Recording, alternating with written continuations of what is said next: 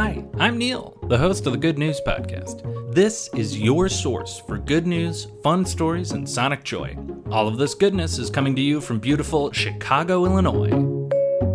Today's good news comes to us from Arizona, where a flock of California condors continue on an extremely bumpy road to recovery. We have covered the California condor multiple times on the Good News Podcast before, mainly because they have been somewhat of a conservation success story between hunting in the gold rush days and DDT in the 20th century. Condors really took a beating. It's believed that in the 1980s, there were less than 30 California condors left in the world. And they're not producing a ton more California condors either. They don't mate and produce eggs until they are 8 years old, and a female condor only makes one egg every 2 years. So keeping condors healthy is a huge priority for those looking to conserve the California condor. Also, we have previously shared on the Good News Podcast that these condors have previously been able to asexually reproduce, which is very cool, but doesn't appear to be enough to save the species. Anyway, thank you to Ari for sending this news to me, because the story of California condor conservation is a roller coaster, that's for sure. Last time we checked in, they were doing better than they had in a long time. 20 times as many birds as there were in the 80s, about 600. But recently, the widespread avian flu that has killed so many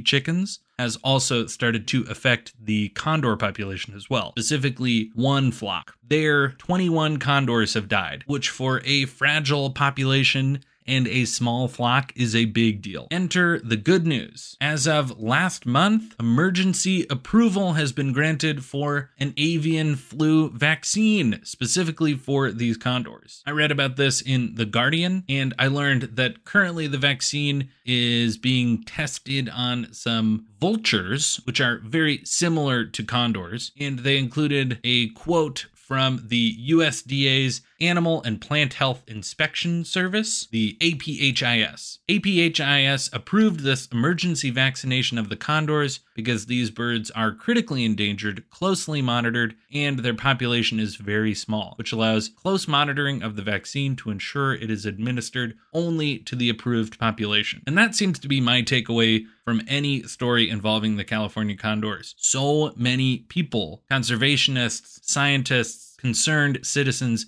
are keeping an eye on these birds, and there are so many people who want to make sure that they thrive and survive. This population is already super well observed, which means that hopefully the rollout of this vaccine will be totally uneventful and totally successful for the condors in question. So that is my condor update. That is the good news I have for you today. Enjoy the rest of your day.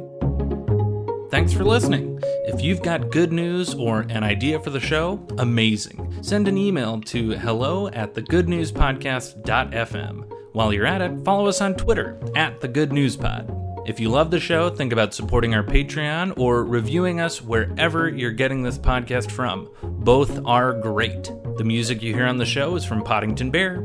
Have a great day.